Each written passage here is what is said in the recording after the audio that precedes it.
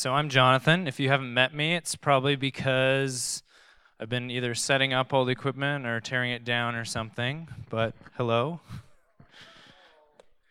Um, Today we're going to talk about remembering. Anybody like memorizing stuff?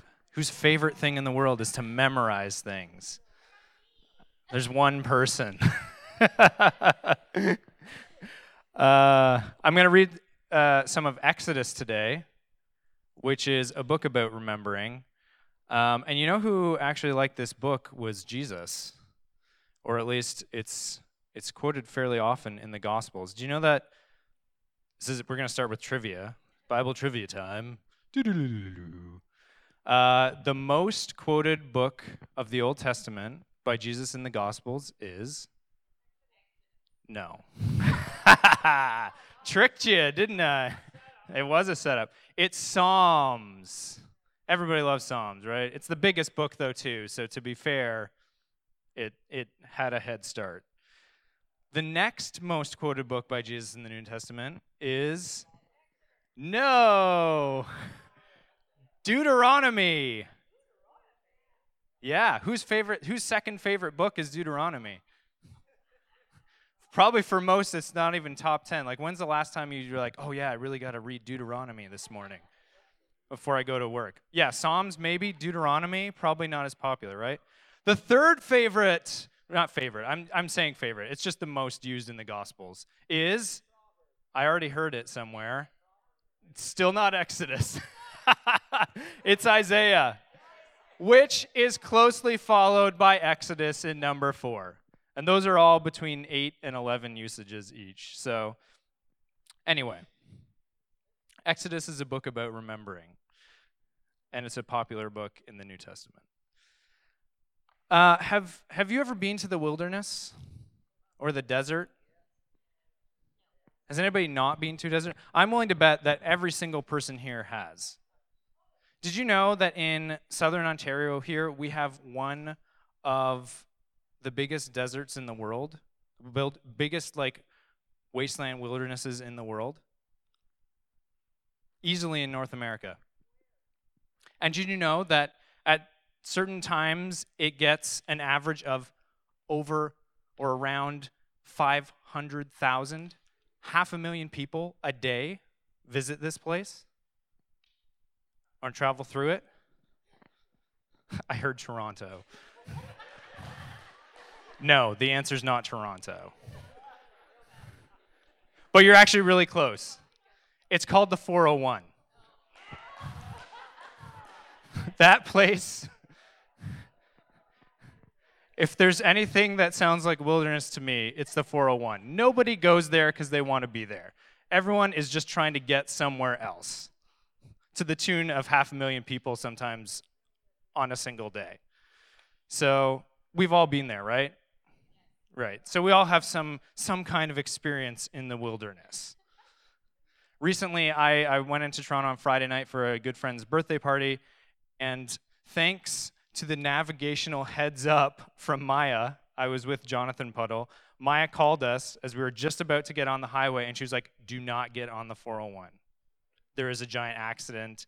Don't go there. Take any other way. So we looked it up on Google, took the next exit off the road that we were heading towards the 401 with, and Google said, you've saved 59 minutes.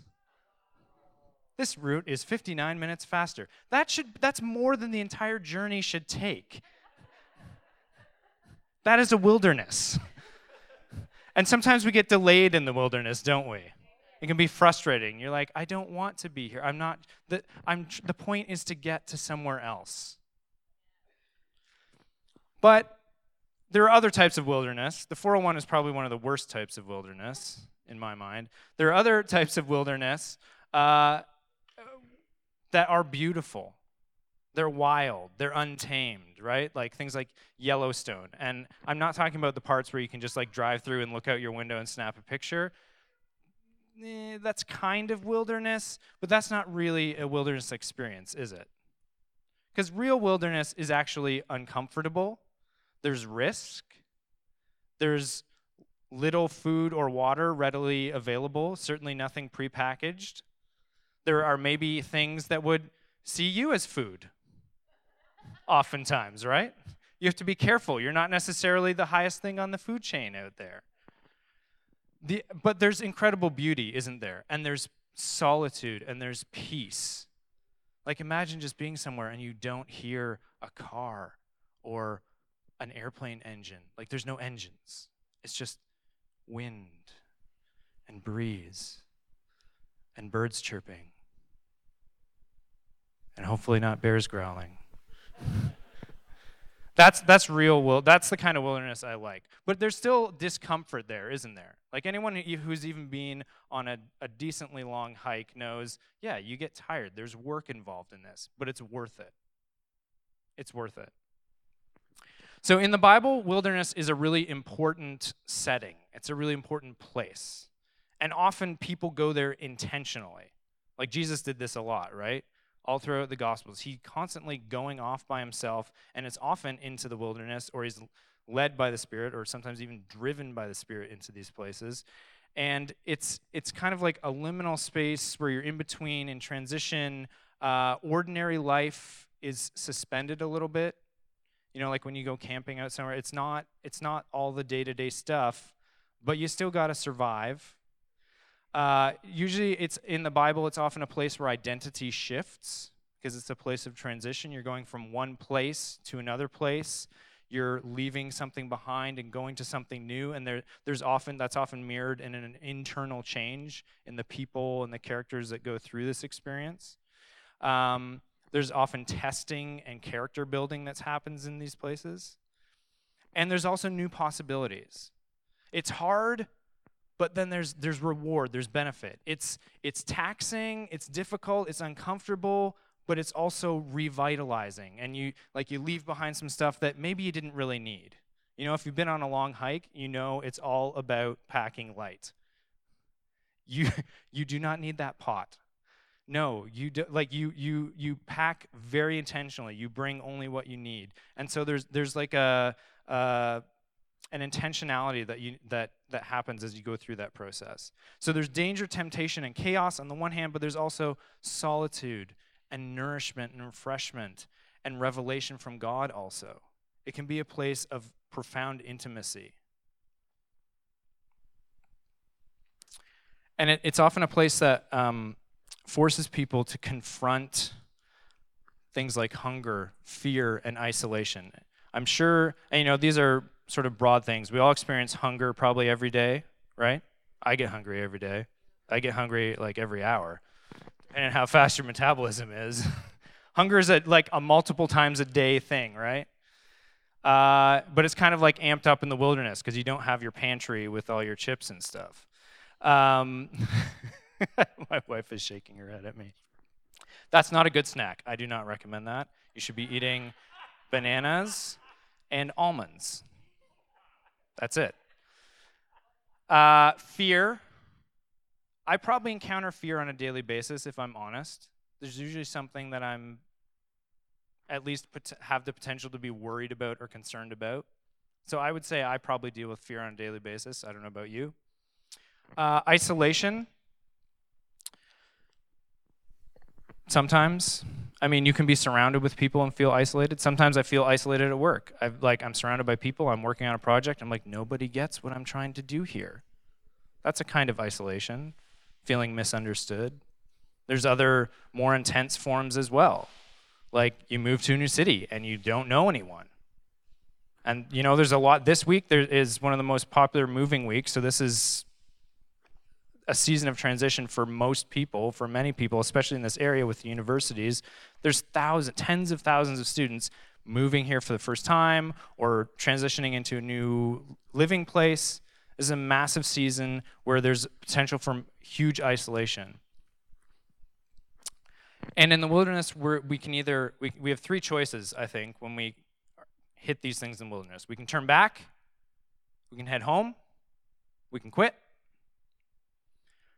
We can start chasing like mirages and delusions and like basically just get lost in like go crazy and start thinking things are real that aren't real.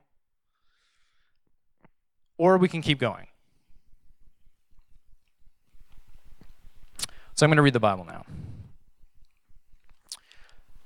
I'm going to start in Exodus 14. So what's happened up to this point in the story, we're following the people of Israel, and they're being led by Moses. They've just left Egypt, which was kind of a big deal because they were enslaved there for a few hundred years. They've been in slavery, generations have died. They've had entire generations intentionally wiped out. It's been terrible. And they've just got out of that, miraculously. And it's been really intense, right? There's all these plagues and crazy things. And finally, Pharaoh's like, just get the heck out of here. Leave me alone. And they go.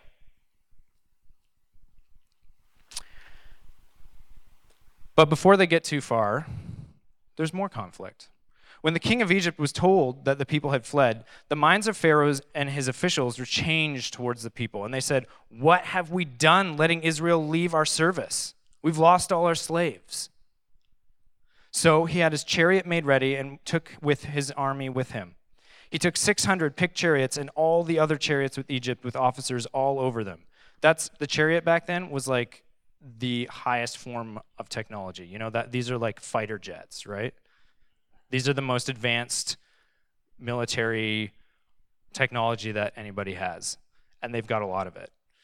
And they're a lot faster than these people. There's elderly people, there's babies, there's dads carrying like all the gear, and moms carrying all the kids, and vice versa, and all that kind of stuff. Israel's not moving too fast. The Lord hardened the heart of Pharaoh, the king of Egypt, and he pursued the Israelites who were going out boldly. The Egyptians pursued them, and all Pharaoh's horses and his chariots, his chariot drivers, and his army. They overtook them, camped by the sea. As Pharaoh drew near, the Israelites looked back, and there were the Egyptians advancing on them. In great fear, the Israelites cried out to the Lord. They said to Moses, "Was it because there were no graves in Egypt that you have taken us away to die in the wilderness? What have you done to us, bringing us out of Egypt? Is this not the very thing we told you in Egypt? Let us alone and let us serve the Egyptians, for it would have been better for us to serve the Egyptians than to die in the wilderness."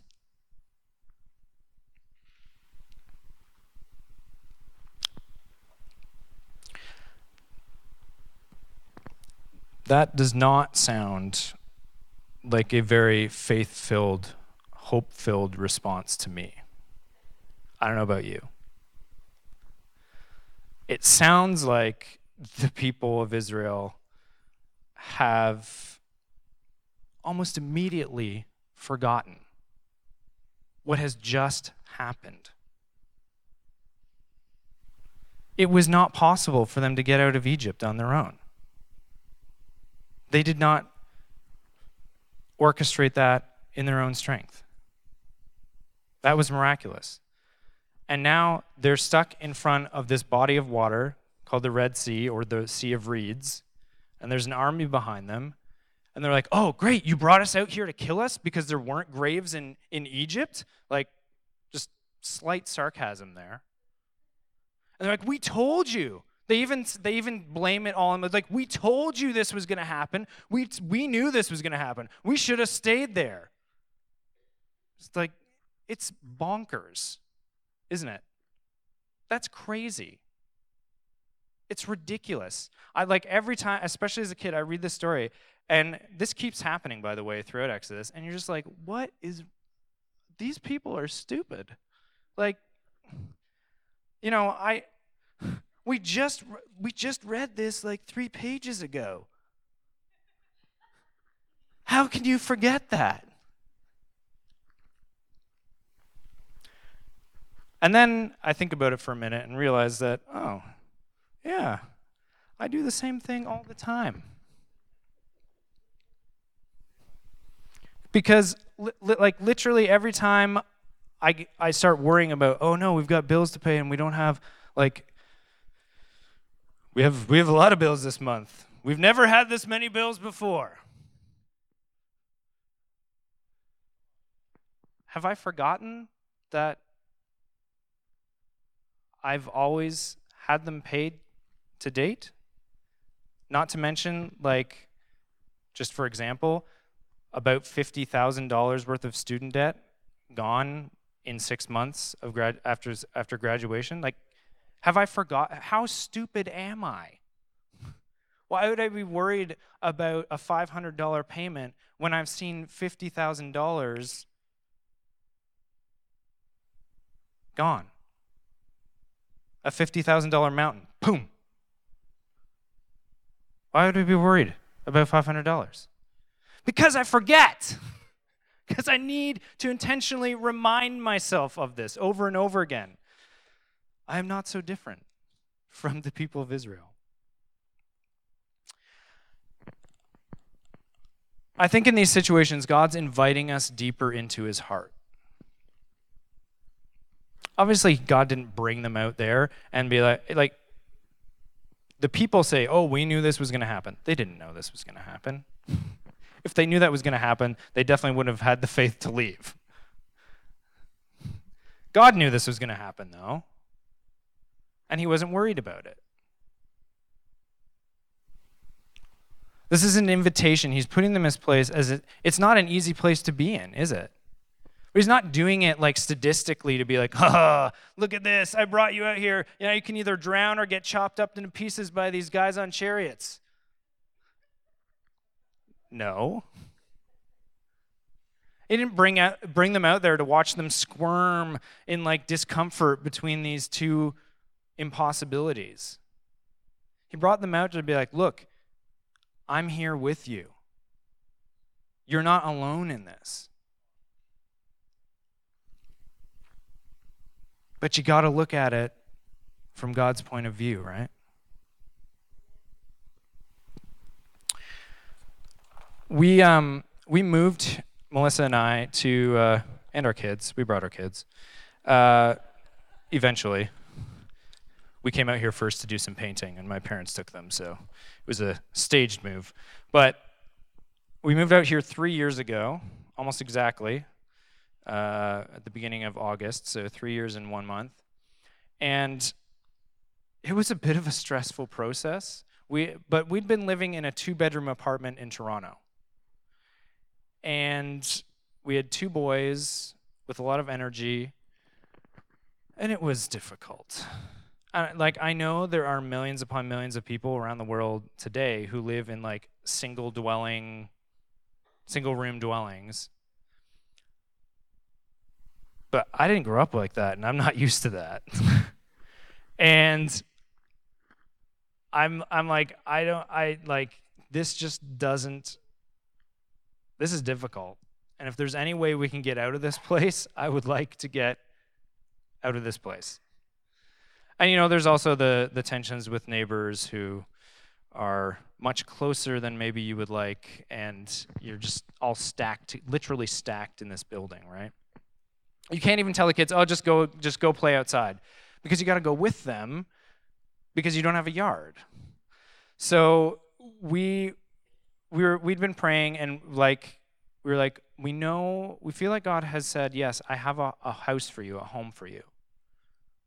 We did not see how we could possibly ever buy a house. Melissa and I were working, running our own businesses, so we're self-employed, which means we're a bank's like nightmare when it comes to credibility in terms of paying off a mortgage. Like, oh, so you have no idea how much money you're going to make next month? Yeah. We pay all our bills every month and have extra, so give us a mortgage? They don't like that for some reason. Banks have short memories when it comes to provision. So we're praying about this, but we just, you know, when you feel like this is happening now, you feel like the season for something is now. Does anyone know what I'm talking about? You don't know how it's going to happen. You don't know exactly when it's going to happen, but you just feel something is happening now. It's soon. That's the feeling we had. So we started looking for houses, and we found a place out here, miraculously, that had for some reason been on the market for longer than normal, and it wasn't because, you know, it had some ill fate attached to it.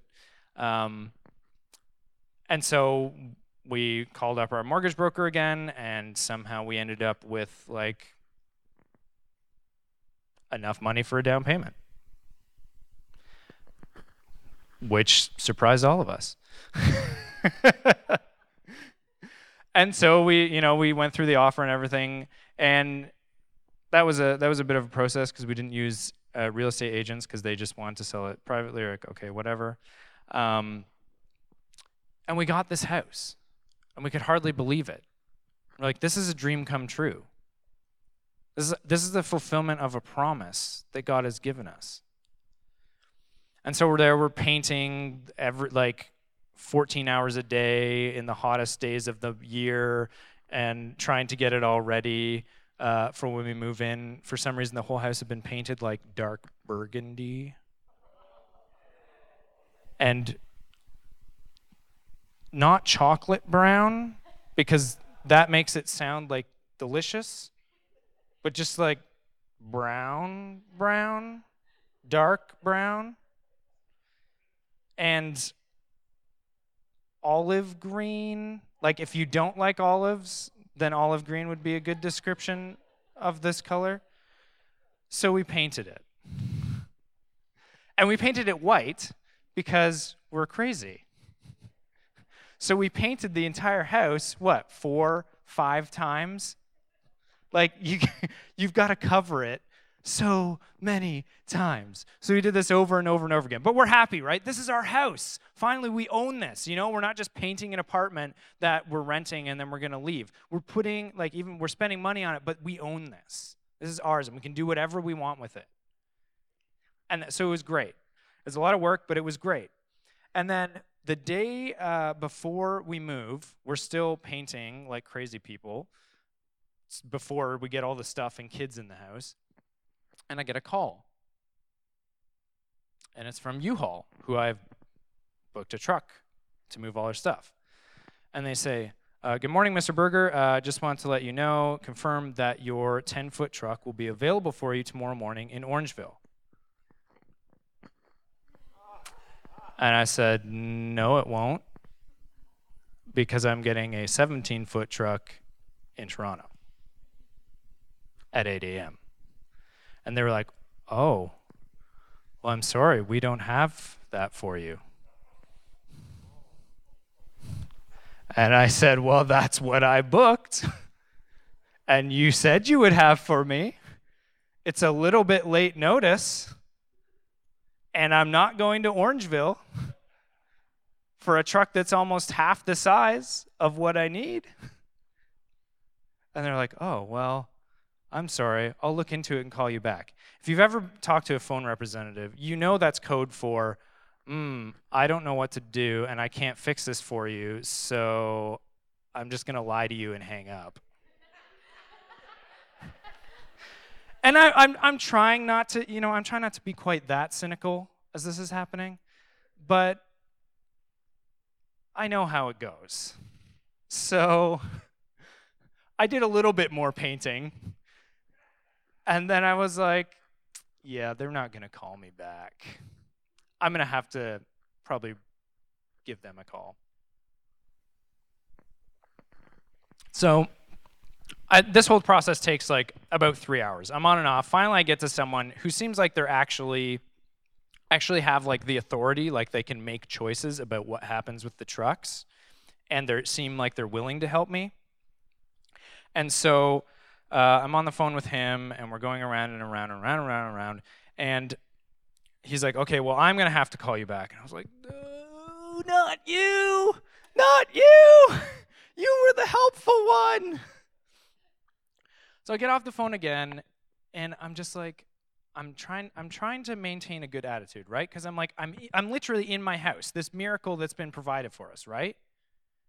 I'm like, I got to get my stuff here. I can't live here, like a gym like this and throw some folding chairs in the corner. I got to get my stuff here, and it has to be out of the apartment. I feel stranded. I felt a lot like the Israelites out in the middle of the wilderness. I'm in this place, but I got to get my stuff, and now I can't get, I I can't get it here. I'm trying to keep it together. I'm trying to keep it together and not like start yelling at these blessed U-Haul employees. And then, God kind of spoke to me and helped give me some perspective. And he said, I didn't provide this house for you just so that you could not move into it. I didn't bring you out in the wilderness to strand you here. Yeah, this is a time of transition, and it takes a lot of work, and there's challenges, but I didn't bring you out here. I didn't provide this for you, and then be like, oh, shoot, forgot about the truck. Ooh, walk away. You're on your own. What? I gotta go. God's not like that. He's with us in it. And it doesn't mean that it's like, oh, everything's going to be easy and, there's no struggles in the wilderness. Yes, there are. But he's with us in those, right? So fortunately, the end of this story is that when I spoke with U-Haul, he told me, he was like, all right, Mr. Berger, let me know if this is okay with you. We've got a 20-foot truck for you in Etobicoke, and we just need you to drop it off at this downtown location in Kitchener by 6 p.m. or whatever it was. It's like, and furthermore, it will, it's just going to be like a $60 flat rate, no mileage charge, just fill it up with gas and $60. I was like,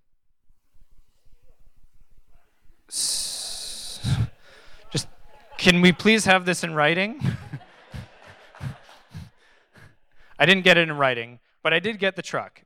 So, and it turned out that because of this mix-up and mess-up and everything, that actually enabled us to do the move that day. Because if we had gotten the 17-foot truck that I cheaply, conservatively budgeted our space for, we would not have been able to move all our stuff. We used every inch of the trailer in that 20-foot truck and 3 SUVs also to get all our stuff out of our apartment. Like, in the end, I was literally taking bicycles and throwing them up onto I was like, well, that's where that goes, and we'll close the door. We would not have been able to move if we got the truck that I had booked. And it ended up being half the price. It was pretty awesome. We filled a 4-bedroom house with a garage and a shed with the contents of a 2-bedroom apartment. It wasn't a penthouse apartment. It was a small apartment. They were not big bedrooms. We managed to do that.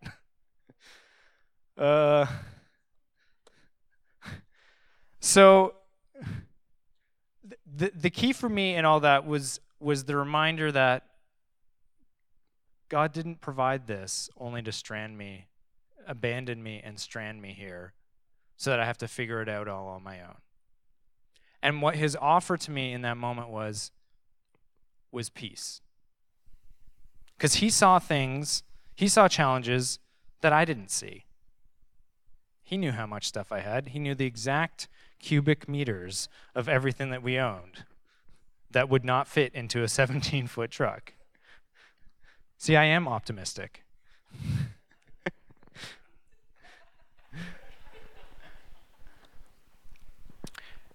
What he was offering me in that moment of challenge, in that time of transition, in that wilderness in-between stage, was to learn about who I am, about my place in him, and about the peace and the safety and the security that he unconditionally offers me. So picking up in Exodus, where we last left off, where the people of Israel have lost their minds, like they're saying we should be in slavery. That was better than this. That's insane. These are the people that killed a whole like Moses' generation, all the boys. They just started murdering them when they were born, and We're like, oh, it was genocidal. And they're like, yeah, that's where we should be. When like you're in the frame of mind when you're saying that's better, you're not thinking straight, right? But we do that all the time. Because often the security of slavery, of just the familiarity of knowing what we're up against, for some reason, and it makes no sense, and it's easy to look at the story and be like, these people are nuts, but I do it still. That seems preferable sometimes to the freedom of the unknown. And if we don't trust God, the freedom of the unknown is it's just gonna be intolerable.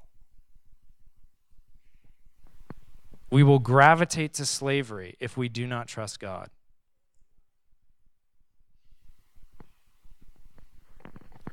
And we learn to trust God in the wilderness, where we're forced to rely on him.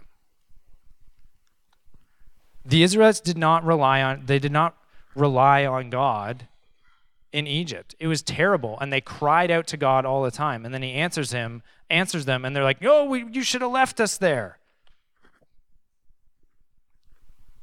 They cried out to him, but they didn't trust him. They had to learn how to trust him. And this keeps going throughout. It keeps going and going, doesn't it? Read the rest of it this afternoon. You'll see that you'll just be like, what is wrong with these people?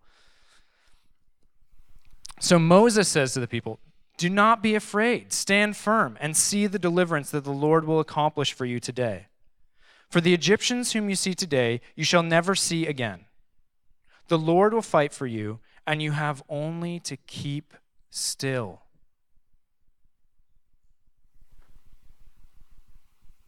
Then the Lord said to Moses, why do you cry out to me? Tell the Israelites to go forward.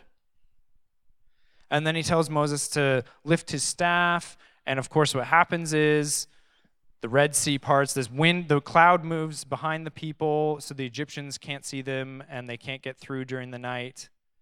And then a wind blows all night, and they walk through a corridor with water walls. It's the first aquarium on dry land. They walk across the Red Sea. And then the Egyptians try to follow. They get bogged, all their technology gets bogged down in the mud, their wheels and their chariots and their horses, and then the water closes back over. And the Israelites celebrate. But I want to focus on what Moses tells the people to do and what God tells the people to do. Moses says, the Lord will fight for you, you have only to keep still. And then the Lord, next verse, the Lord says, why do you cry out to me? Tell the Israelites to go forward. So what? Which one? Keep still, go forward. Keep still, go forward. Like, I don't know how to do that. Seems to be slightly contradictory, doesn't it? That's what it says. But I think it actually makes a lot of sense. I think keep still is an inner attitude that we need to approach this with. Because these people are freaking out. Moses is like, chill. Chill.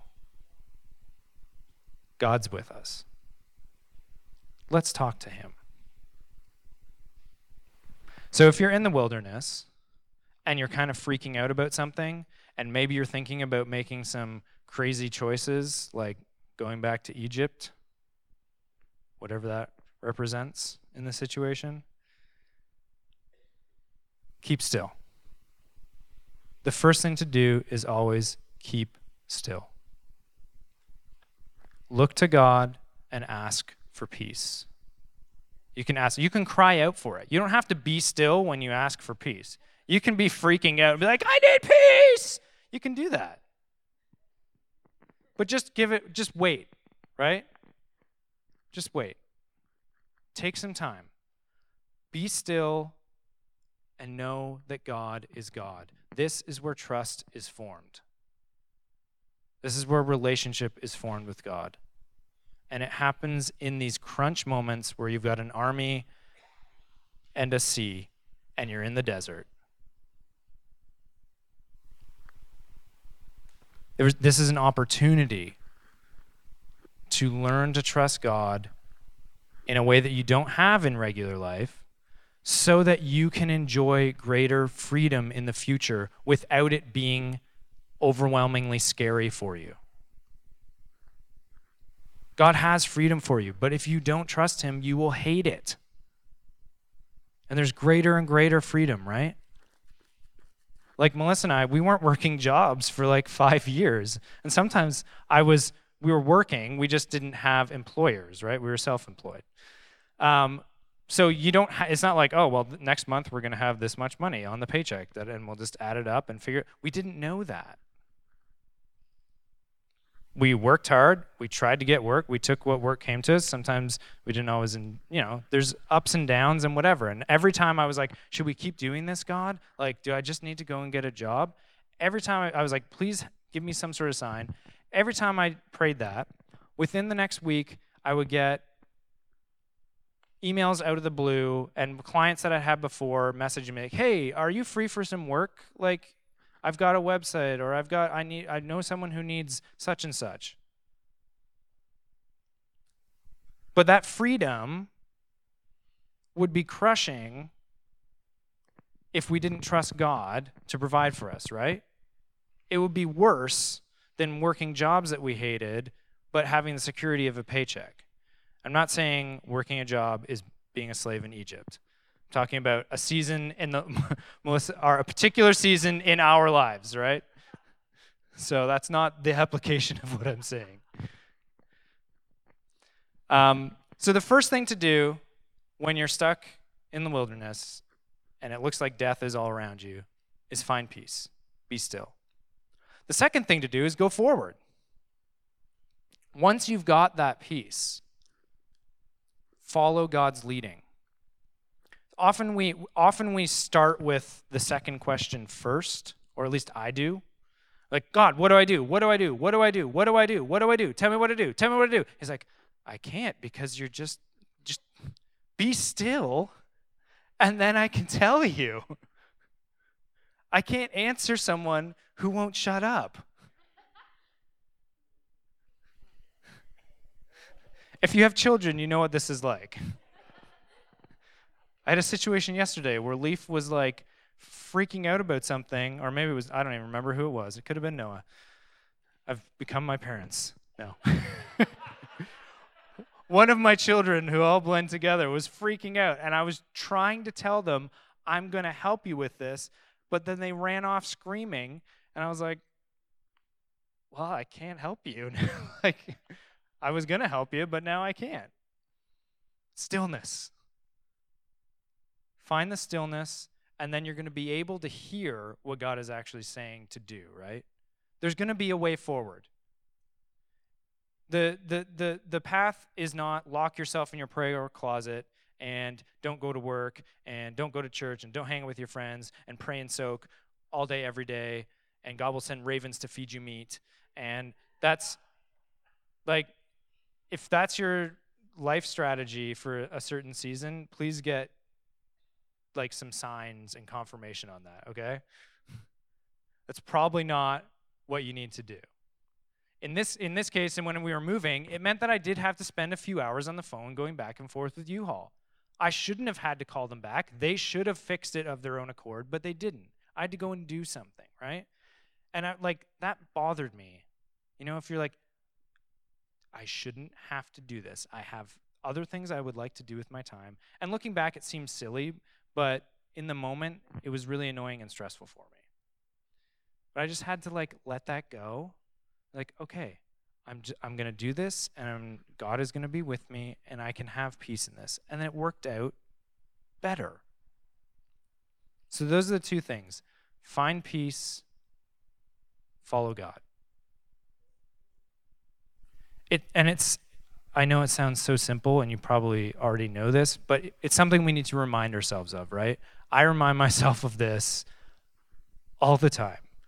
And when I fail to remember to do this, things don't go so well.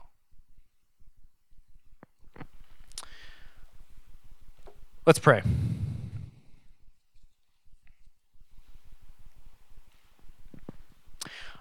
I have a hunch that there may be some fears in our lives right now that God wants to drown.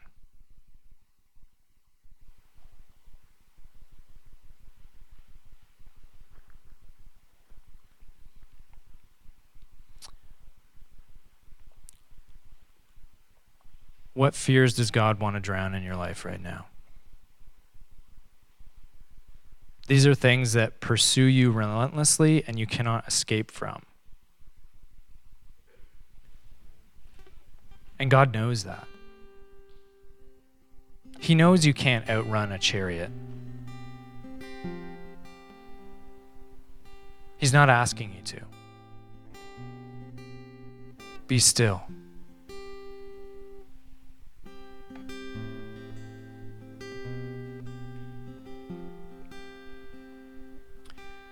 You know, I just got the sense that some of us have been told at certain points in our life that we just need to keep running. You've gone to someone you trusted and you're like, I'm dealing with this fear. I'm afraid of this. This thing is pursuing me. I can't get away with it. And someone told you, well, you just got to keep going. You just got to keep going.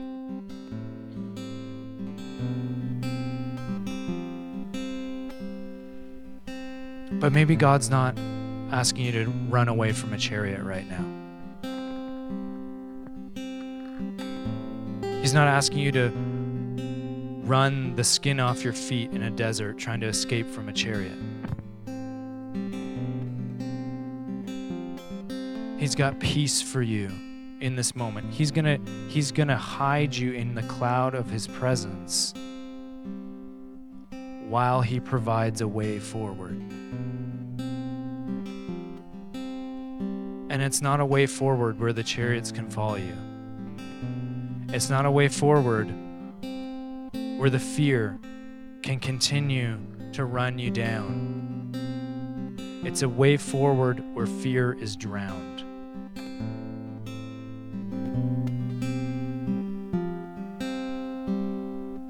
And for us, that way is through the cross. Through the cross where Jesus died and then rose from the grave. Fear cannot follow you through that.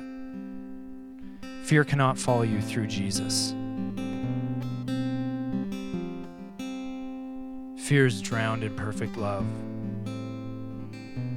Father, we just still ourselves before you right now and wait for your love. We welcome your peace.